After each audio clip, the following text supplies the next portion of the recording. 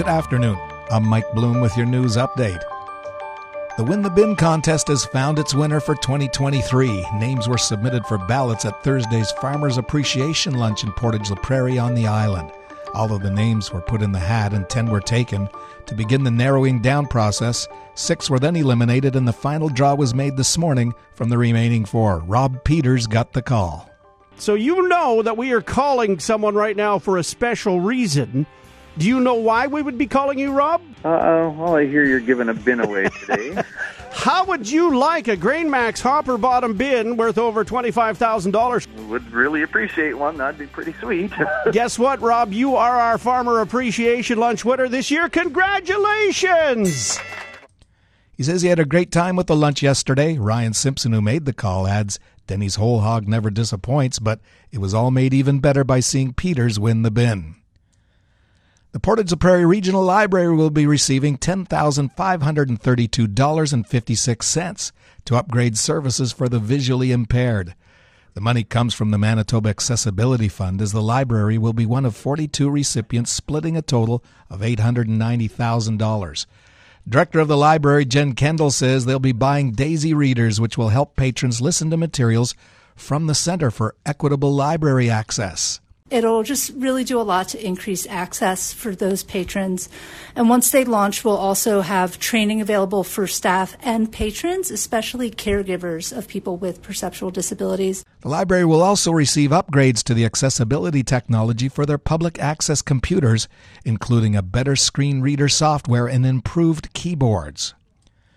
Portage la Prairie's Oddfellows Lodge No. 3 Bingo Group made some $2,000 donations yesterday.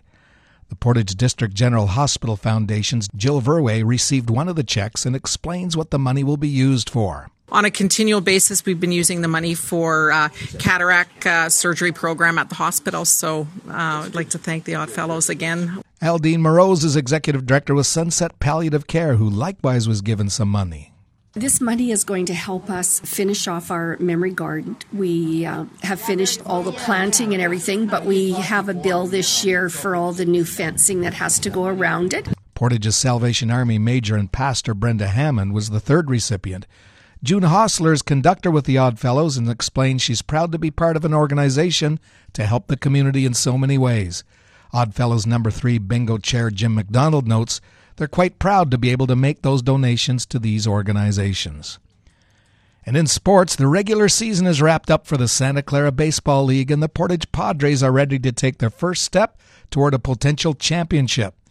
The Padres finished 4th in the standings and will travel to Neepawa for Game 1 of their best-of-3 first-round series against the 5th-seeded Cubs. Pitcher shortstop Joey Moffett says the team is confident and they like their chances. We've got a good team here, and we've had success in the past. Obviously, no slouch on Neepawa. They've got a good team as well, but I think we can beat any team. In other action, the Austin A's look to stay alive as they play Game 2 of their series with the Mavericks in Minnedosa. First pitch for both games is 7 p.m. And that's your local news. There's a mix of sun and cloud today with a small chance of showers this afternoon and hazy. High of 23. The winds will get high from the northwest. Tonight, partly cloudy, small chance of showers this evening. Winds staying up there, gusting to 50, and that'll turn light early this evening, low of 11. Tomorrow, mix of sun and cloud, larger chance of showers in the afternoon. High winds coming from northwest, high of 23. Tomorrow night's cloudy, 70% chance of showers with a low of 10. And Sunday has a mix of sun and cloud with a small chance of showers with a high of 20. Sunday night clear and low of 10. Around the region, Brandon's cloudy and 18. Winnipeg mainly sunny and 21. Here in Portage, it's mostly cloudy. Humidity's 51%. Temperature's 22. From the Portage Online Newsroom, I'm Mike Bloom.